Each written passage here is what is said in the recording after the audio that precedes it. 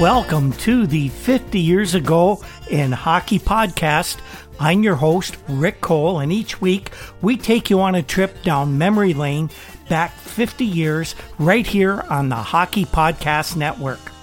This week we are looking at April 5th to 11th, 1971, as the Stanley Cup playoff tournament begins for that season. Well, it's that time of year again, everybody's favorite golf tournament.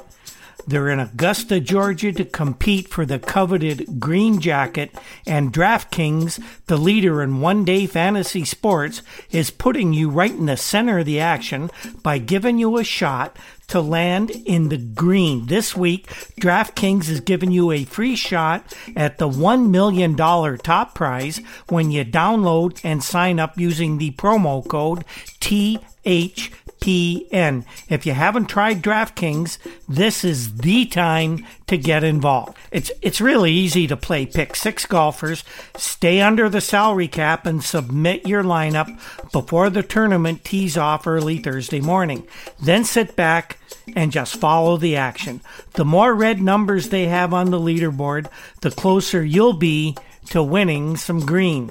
Rack up points for pars, birdies, finishing position, and more. Even though you may not be able to hit the course with the pros, DraftKings is giving you the chance to scratch your competitive itch and reign supreme. Download the DraftKings app now and use code THPN during sign-up. This week, DraftKings is putting you in the action with a free shot at the $1 million top prize. That's code THPN, and you can get a free shot at $1 million top prize only at DraftKings. There's a minimum $5 deposit required and eligibility restrictions apply. See DraftKings.com for all the details. And don't forget our other 2 sponsors as well. In addition to DraftKings, Newspapers.com gives us great help in doing our research, and the Breakwall Brewing Company supports us as well. The Breakwall located in Port Colborne, Ontario. So when we left you last time, the 1970-71 regular season had been completed by the 14 National Hockey League teams, and the Stanley Cup playoffs and our coverage were about to begin. Here's what we have in store for you this week. Gordie Howe says he's not sure he's going to play next season, and really, who could blame him? We'll have a little bit on what Gordie says his plans are for next fall, given he won't be participating with his Detroit Red Wings, who are not in the playoffs this time around. And before the Montreal-Boston series even started, Boston writers were reporting that the Habs were already a demoralized group, demoralized just at the thought of having to win 4 games out of 7 from the indestructible Boston Bruins. And of course, we'll have news from the first few games of the opening round of the playoffs, including a rather bizarre incident that took place between the Rangers and the Maple Leafs. And there's much, much more as well. So let's begin this week with some news and notes just after the finish of the regular season and just before those playoff games started. So we start off with the hockey news, that venerable publication out every week that I bought religiously since I was about 10 years old. Well, the Hockey News named their 1970-71 All-Stars for this week. 4 members of the Boston Bruins and 2 from the New York Rangers comprise that All-Star team. The weekly publication named forwards Phil Esposito, Ken Hodge, Johnny Busick, and defenseman Bobby Orr of the Bruins to their first team, with goalie Eddie Giacomin and defenseman Brad Park from the Rangers. The second team was just a little bit more diverse. Goalie Jacques Plante and center Dave Keon came from the Toronto Maple Leafs. The Blackhawks placed 2 players, left winger Bobby Hull, and maybe a little bit of a surprise, young defenseman Keith Magnuson of the Blackhawks. The right winger was Yvan Cournoyer of the Montreal Canadiens, and the other defenseman, also from the Habs, defenseman again, J.C. Tremblay.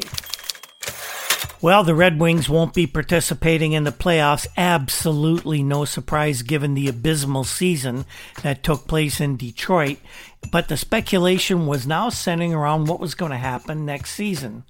The Red Wings know only two things for sure about next year. Ned Harkness is going to return as general manager, for better or probably for worse. And Doug Barkley is confirmed as going to be behind the bench once again as coach. But what about Gordie Howe, who has a year left on his contract, but with lots of speculation about maybe Gordie not wanting to play? Well, we don't know for sure.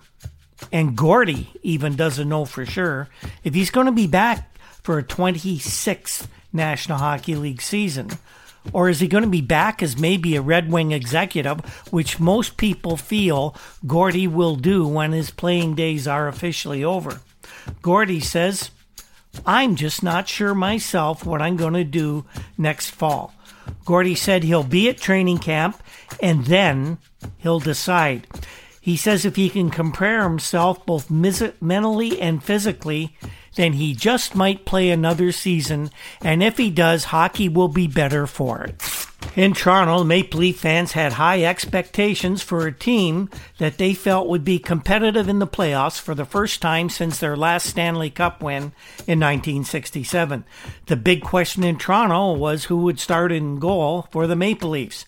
Leafs coach Johnny McClellan was being coy about his choice between Jacques Plante and Bernie Parent before the first game, which was going to be Tuesday night. The prevailing opinion around the league was that Plante would get the initial nod for Game 1, with Parent likely to see action quickly thereafter. While a lot of writers around the league were giving the fourth-place Leafs the nod over the second-ranked Rangers because of what many felt was Toronto's superior goalkeeping, the New Yorkers themselves believed that their net-minding duo of Eddie Giacomin and Gilles Villemure would give the Broadway Blue Shirts the edge over the Maple Leafs.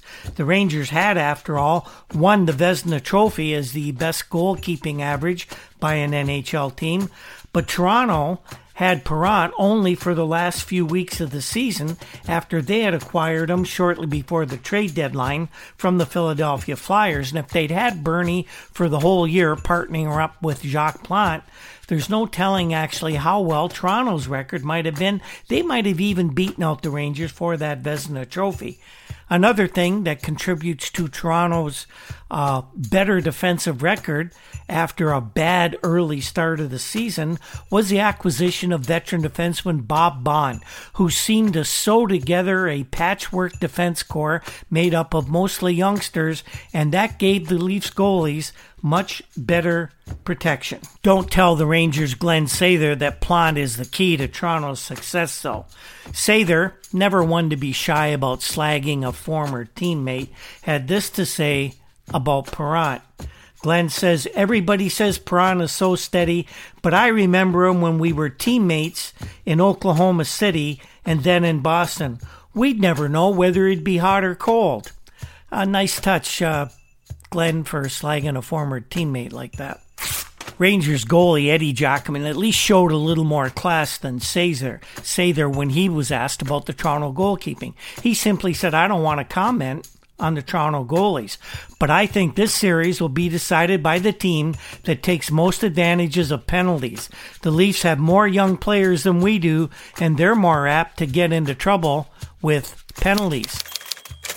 In Montreal, everybody knows that the Habs are going to really have their hands full with the powerful Boston Bruins, and the chances of winning even one game, most feel, will depend on having all hands on deck and everyone playing at the top of their abilities.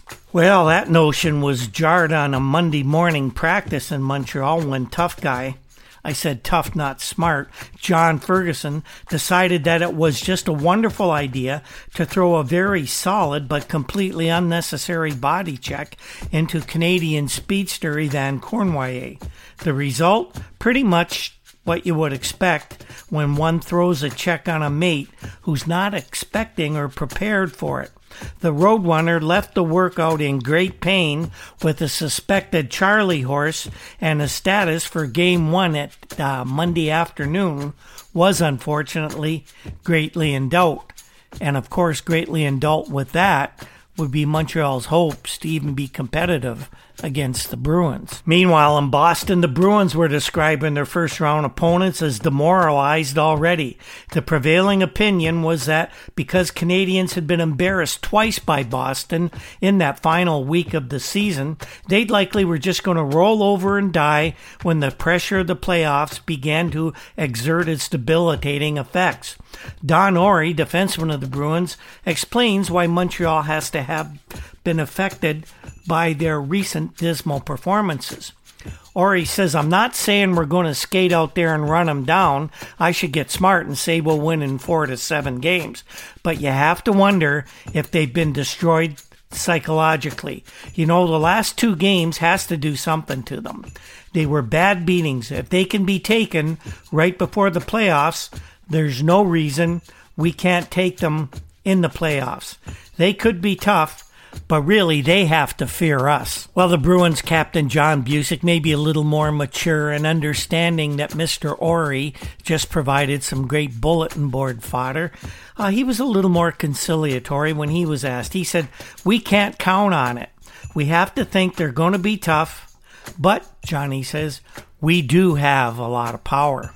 As for Bobby Orr, young Bobby is not counting on anything.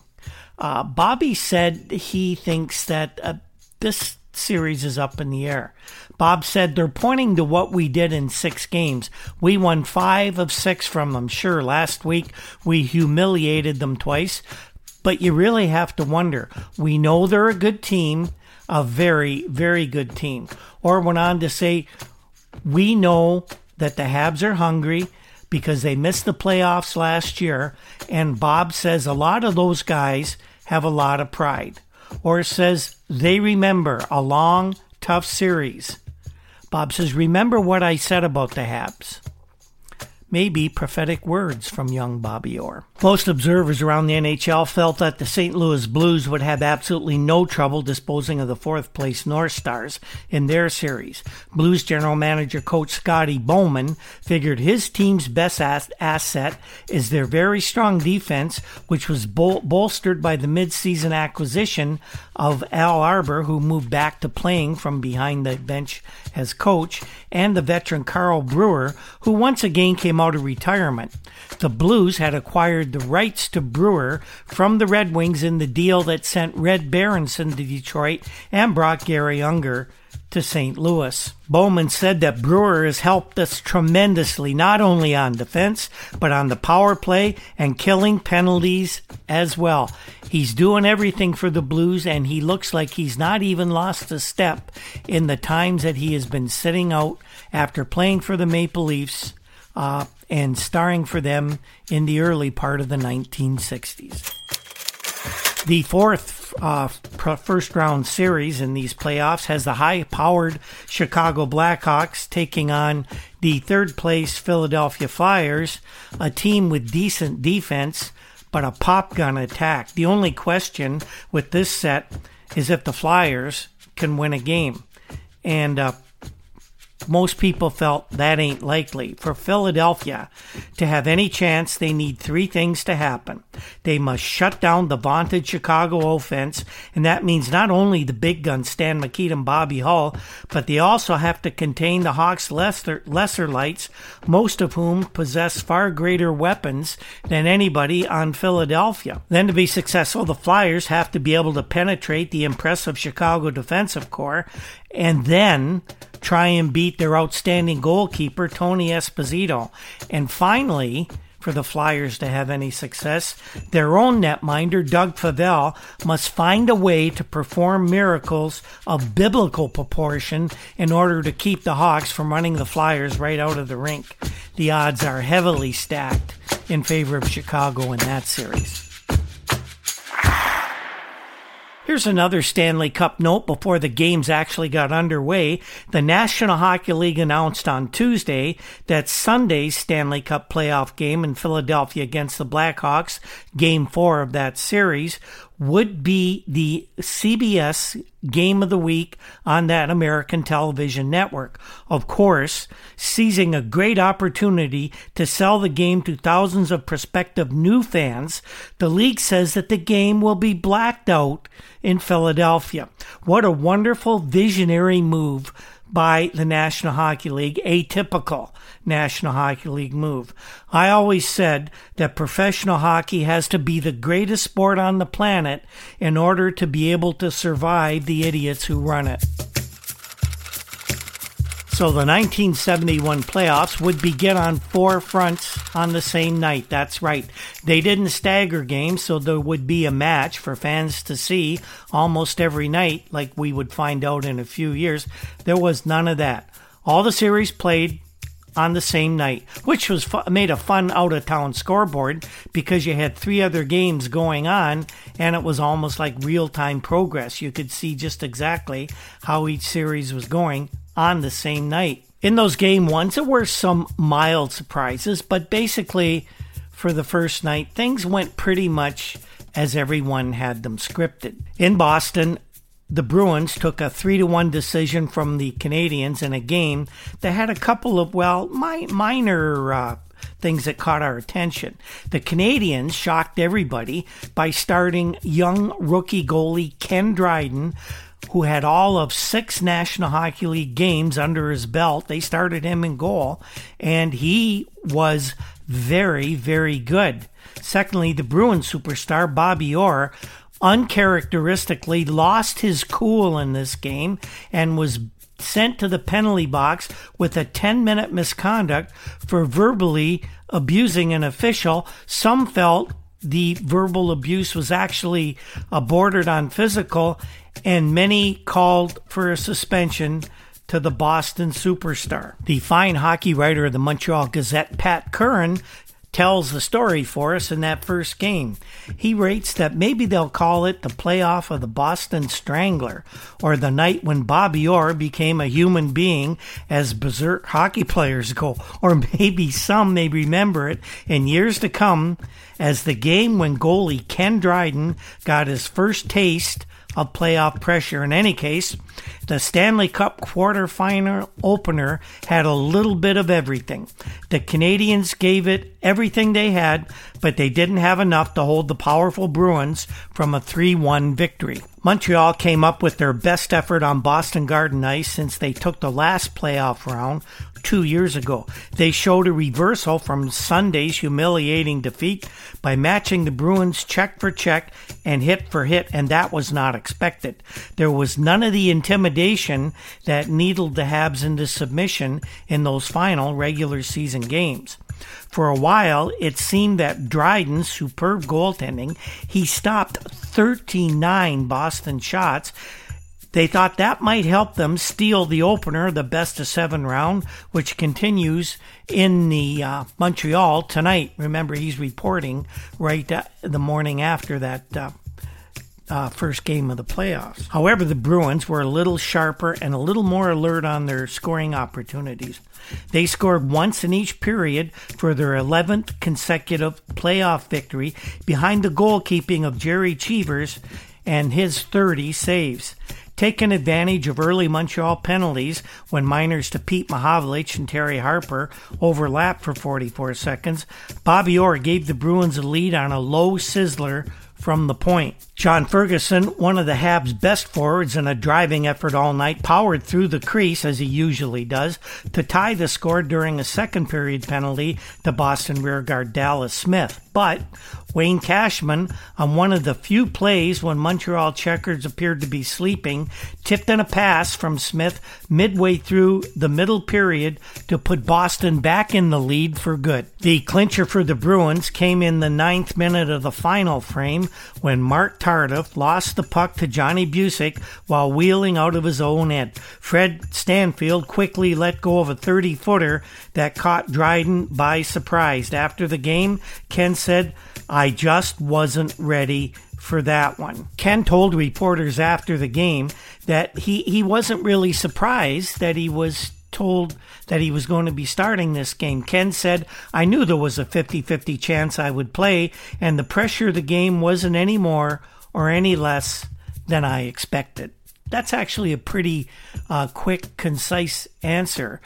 We would learn in future years that Ken didn't always give quick or concise answers when interviewed. It seems that referee John Ashley must have done a really good job, or maybe a really bad job, depending on how you see these things, because both teams were complaining about his officiating, which is usually the case with John Ashley. It was a bitterly fought game all the way, but as we said, both teams didn't like Ashley's work.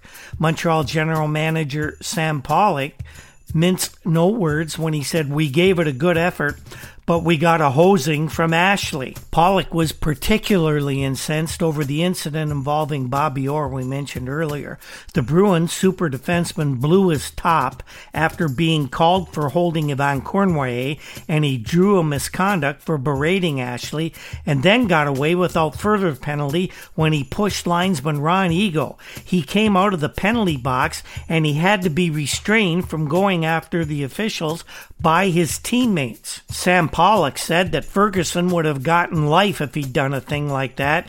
Any other player in the league would have been suspended. It didn't mean much because we couldn't score when he was away during the 10 minutes, but it might have been important if we had to play overtime, or maybe if Orr had to miss a few games. After the game, Bobby Orr was asked about his behavior, and he had cooled off by then, and here's what he explained. Orr said that it was a cheap penalty and that he said so to Ashley. Bobby says, "I guess it was stupid to blow up at that time of the game, but everything turned out all right anyway." In the other Eastern Division opening game, the New York Rangers edged the Maple Leafs by a score of 5-4 at Madison Square Garden, and Gerald Eskenazi gives us a bit of a report there. Breaking dramatically in the final period from the Rangers' tradition of losing the big playoff games, the New Yorkers scored twice to defeat the Maple Leafs 5-4. Walt Tkachuk, who was to say later he didn't remember who nearly beheaded him, burst between Bob Baun and Jim Dory, didn't flinch as Dory flailed at him with a stick and spun a bullet past Jacques Plante, the Leafs' asthmatic netminder, for the winning goal. The 17,250 fans at Madison Square Garden, as fickle as they are loud, suddenly erupted in a loving cheer. That was unusual because earlier there were boos of frustrations as the Leafs put on a brilliant effort in the first two periods, forechecking the New Yorkers into distraction, prohibiting rushes from forming while playing opportunistic hockey. The Rangers made Bob Baun a special target all night, and they were going after him at every opportunity. He was returning from a severe neck injury that he suffered 2 weeks ago, but that special attention by the Rangers did not stop Bobby Baun, who was hitting everything that moved.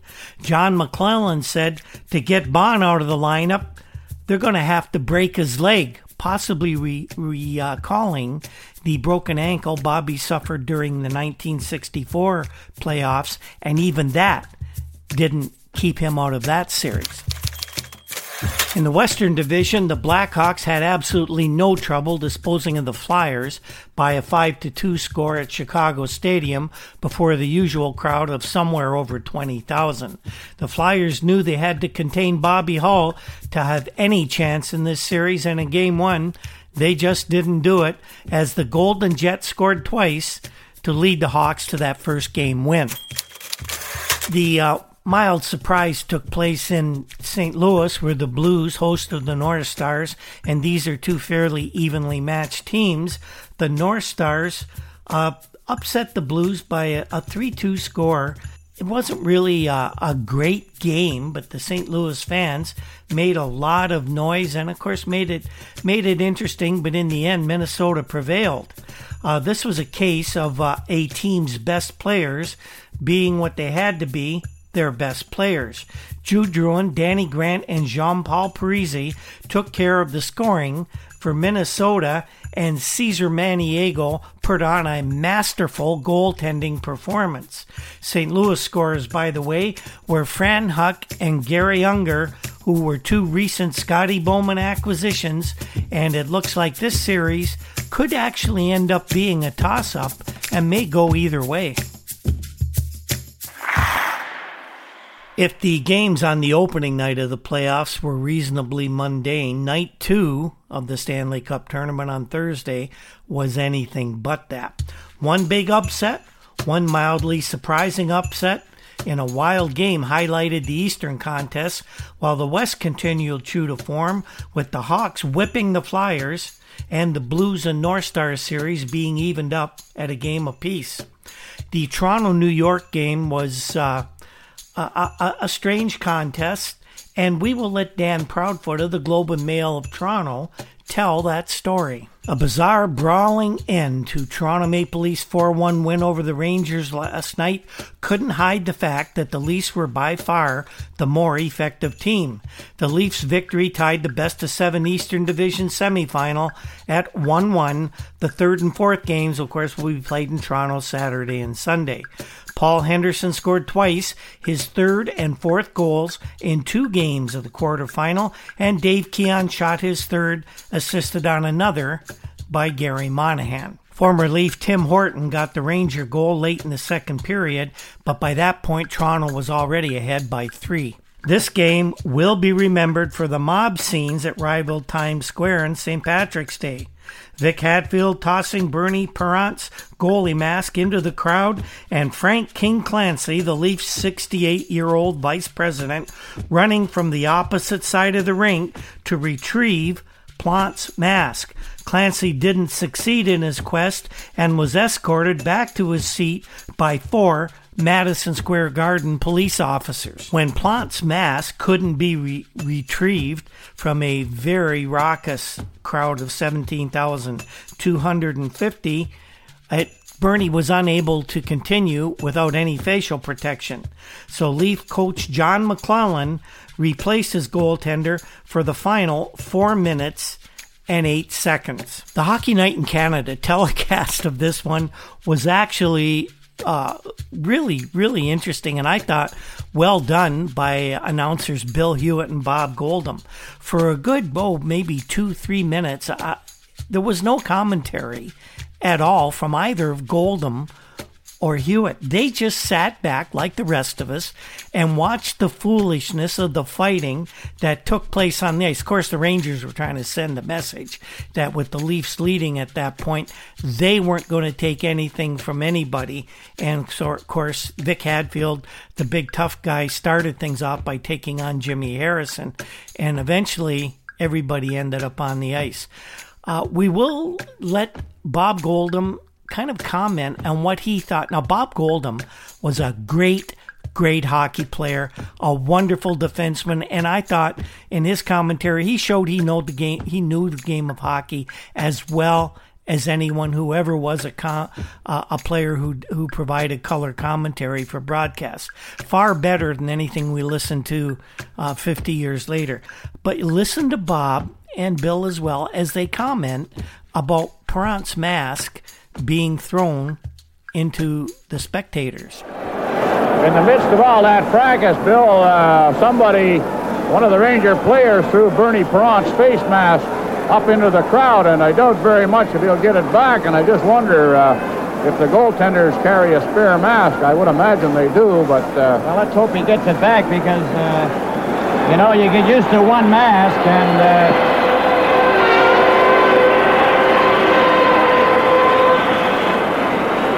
That's Bernie Parent trying to tell referee Lloyd Gilmore. Well, the police are moving in and trying to find it.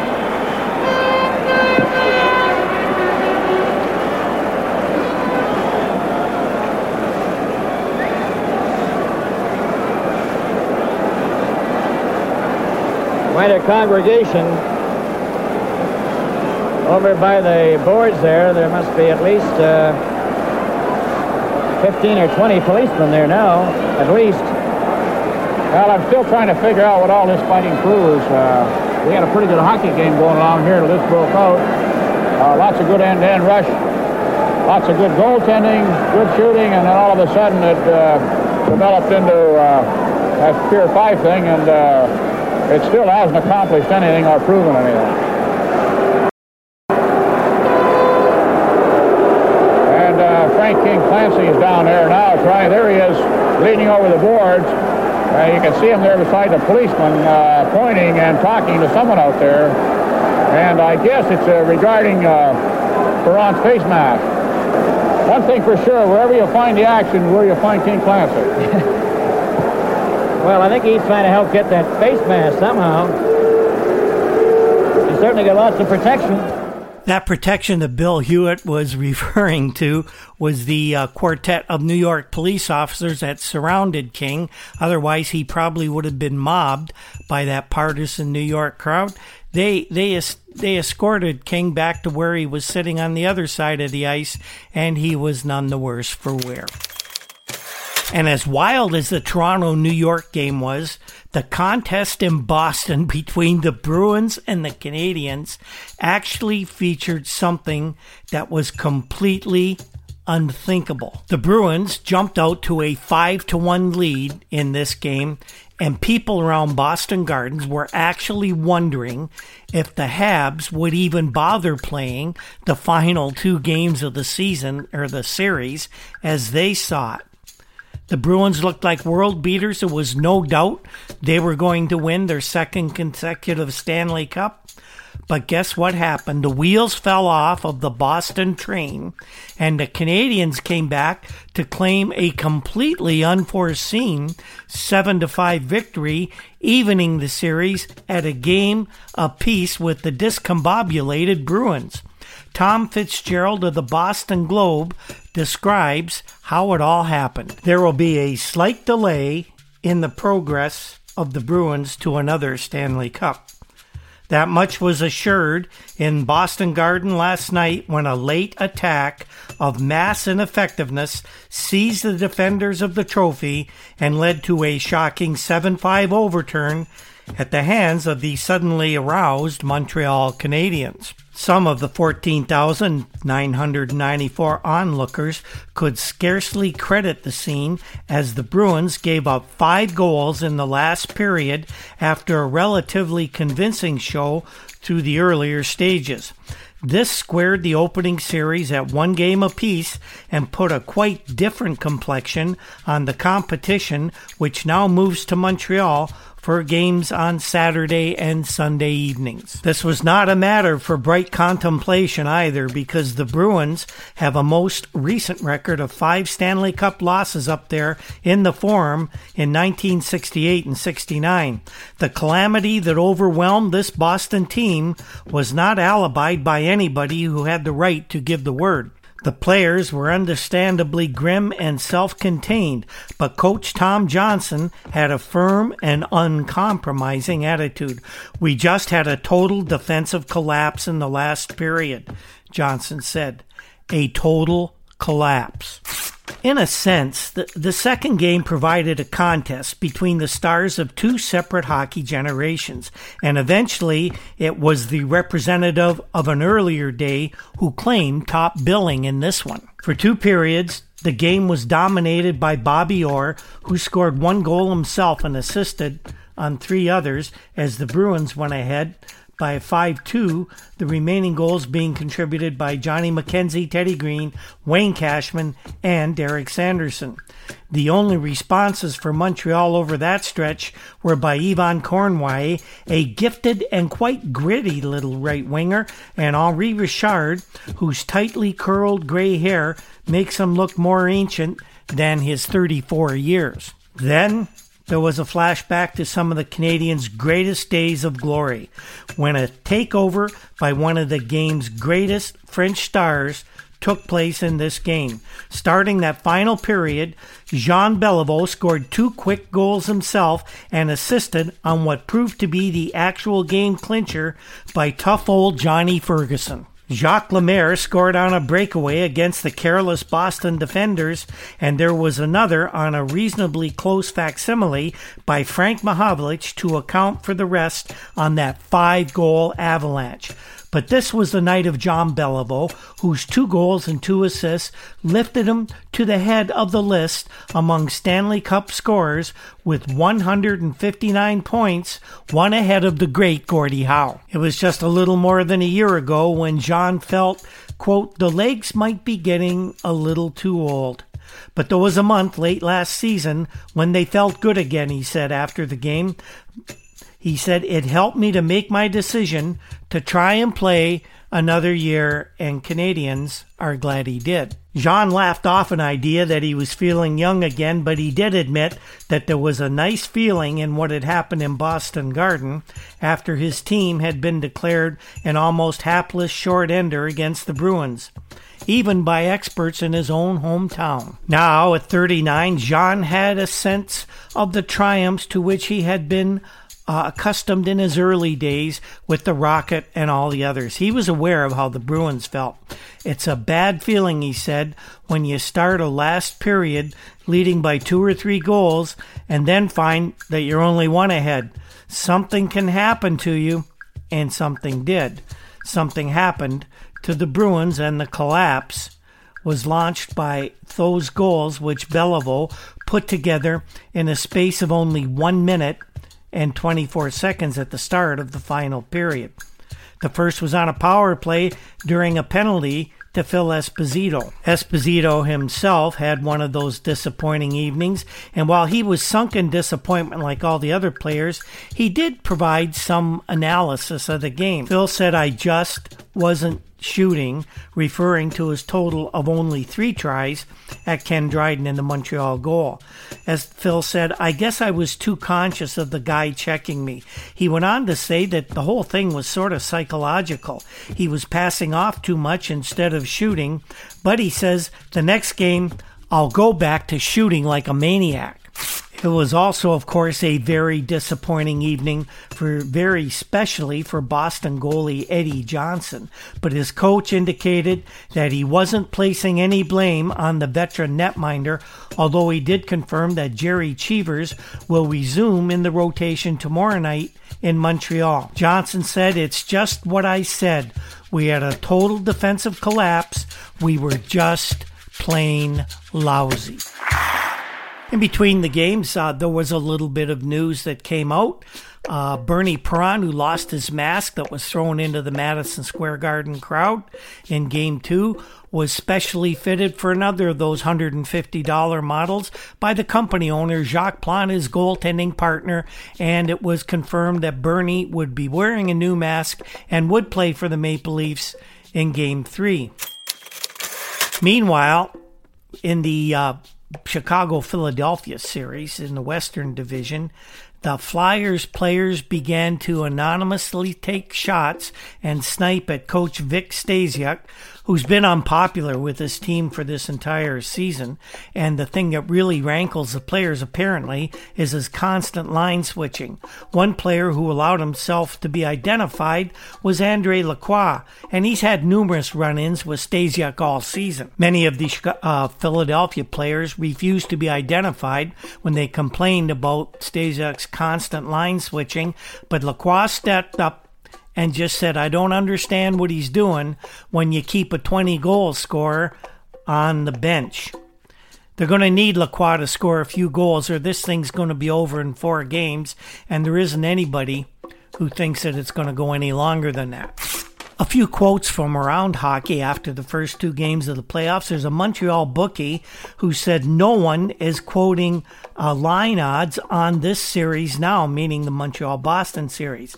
He went on to say that it's too hard to figure, and most of the action is on individual games anyway, but I think Boston 8-5 would be about right because the Bruins have to win at least 1 game in Montreal if they're going to take this series. Bruins coach Tom Johnson, in another quote that he's going to have to win a game in Montreal, says, we broke the record for most road wins this season, didn't we? I don't think we're worried about where we're going to have to be playing. And Rangers goalie Ed Jockman explained why he skated the full length of the ice to enter Thursday's brawl in New York. Ed said, it'll probably cost me $100 to the league for doing it, but if I hadn't gone down the length of the ice to join in, it might have cost me $500 from my boss. Well, it seemed like the bookies were again of great interest, I guess you could say, to hockey fans after the first two games. And a lot of people were changing their bets and hedging their bets, but more people figured that the Rangers and Bruins would be awakened and sharpened up by their Game 2 losses. Well, those people probably lost a lot of money that they put on Game 3 bets, as Toronto, sparked by brilliant goalkeeping of Bernie Parent, new mask and all, topped the Rangers 3-1 at Maple Leaf Gardens. And the Canadiens, spurred on by their rabid supporters in Montreal, defeated the Bruins by an identical score of 3-1. The difference in the game, rookie goalie Ken Dryden performing spectacularly, often miraculously, as he bewildered and frustrated the Boston Snipers on Saturday night. Meanwhile, in the Western games, for Games 3, Bobby Hull scored a couple more goals to power the Hawks past the Flyers 2-1, and the Blues went a game up on the North Stars, not unexpectedly, with a 3-0 win in Bloomington, Minnesota. So that took us to Sunday evening, and these would be the fourth games of the series, be pretty crucial.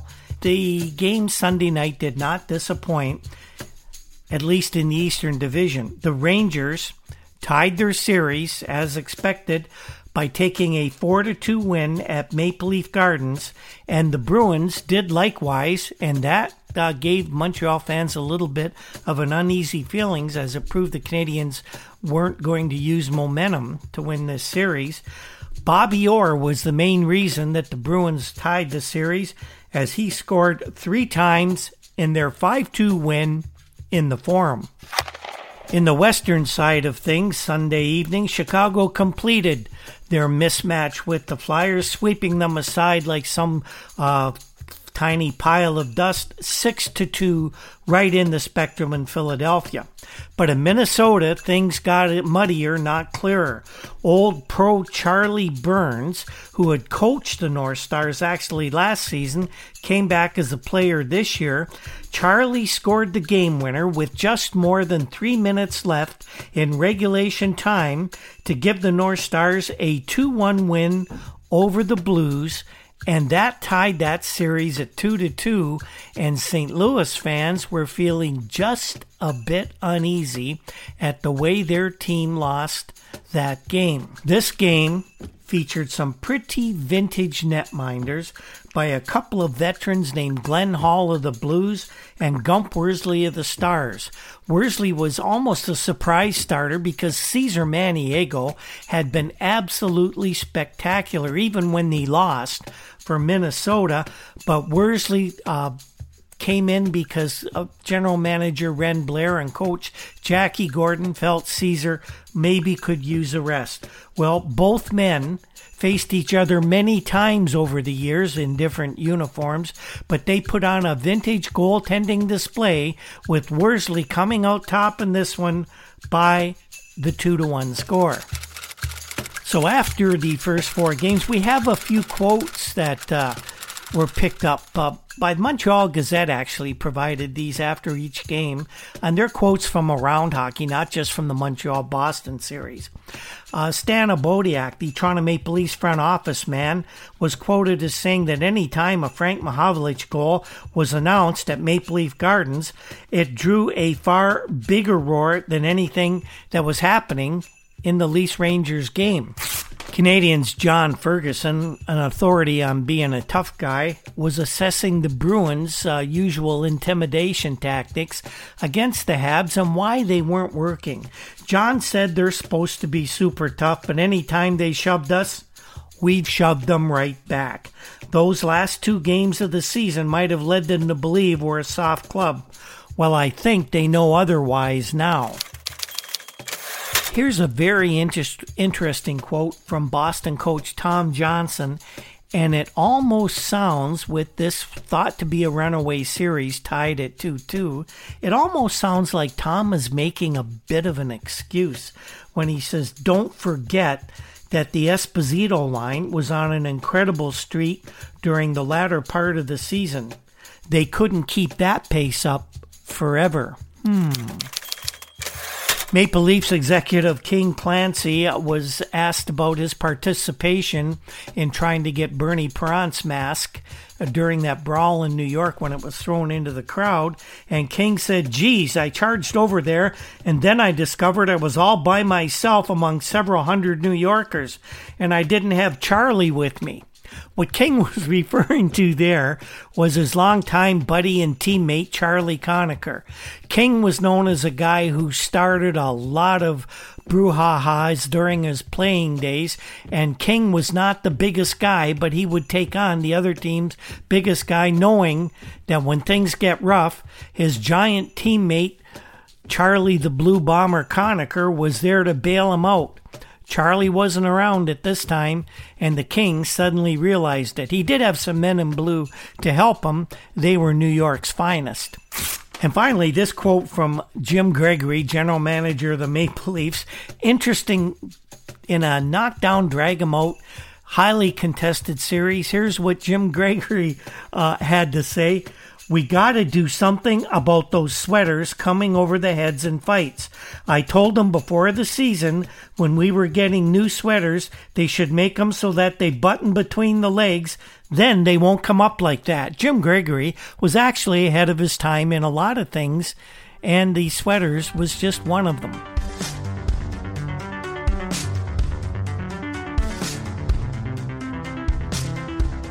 So that is our show this week, everybody. And what did we learn from the first week of the Stanley Cup playoffs? Well, we learned that Montreal certainly not going to be any pushover for the powerful Bruins, and the way the kid goalie Kenny Dryden was playing, you often started to think now maybe there actually could be an upset in the works. We learned that despite the spin that's put on by the head offices in Montreal and the 6 established teams, that there really is no parity between the established and the expansion teams just yet. The Hawks-Flyers series proved that in spades. And we also learned that goalies may well have to begin to have spare masks in the equipment bag, especially if they're going to be playing against Vic Hadfield and the Rangers in Madison Square Garden.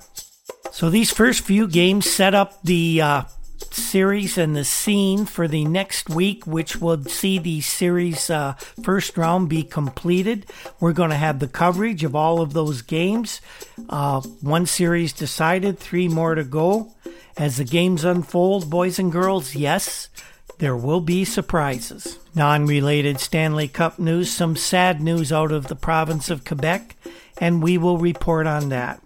And Clarence Campbell levies the largest fines ever assessed to National Hockey League teams for fighting, and one National Hockey League owner whose team was fined says he'll simply refuse to pay, and we'll explain all that as well.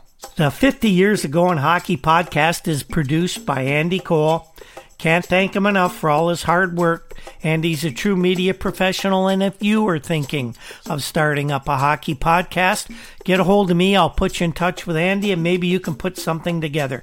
He's a true media professional. The very popular Juno-nominated Toronto indie rock group, the Rural Alberta Advantage, provides our introductory music.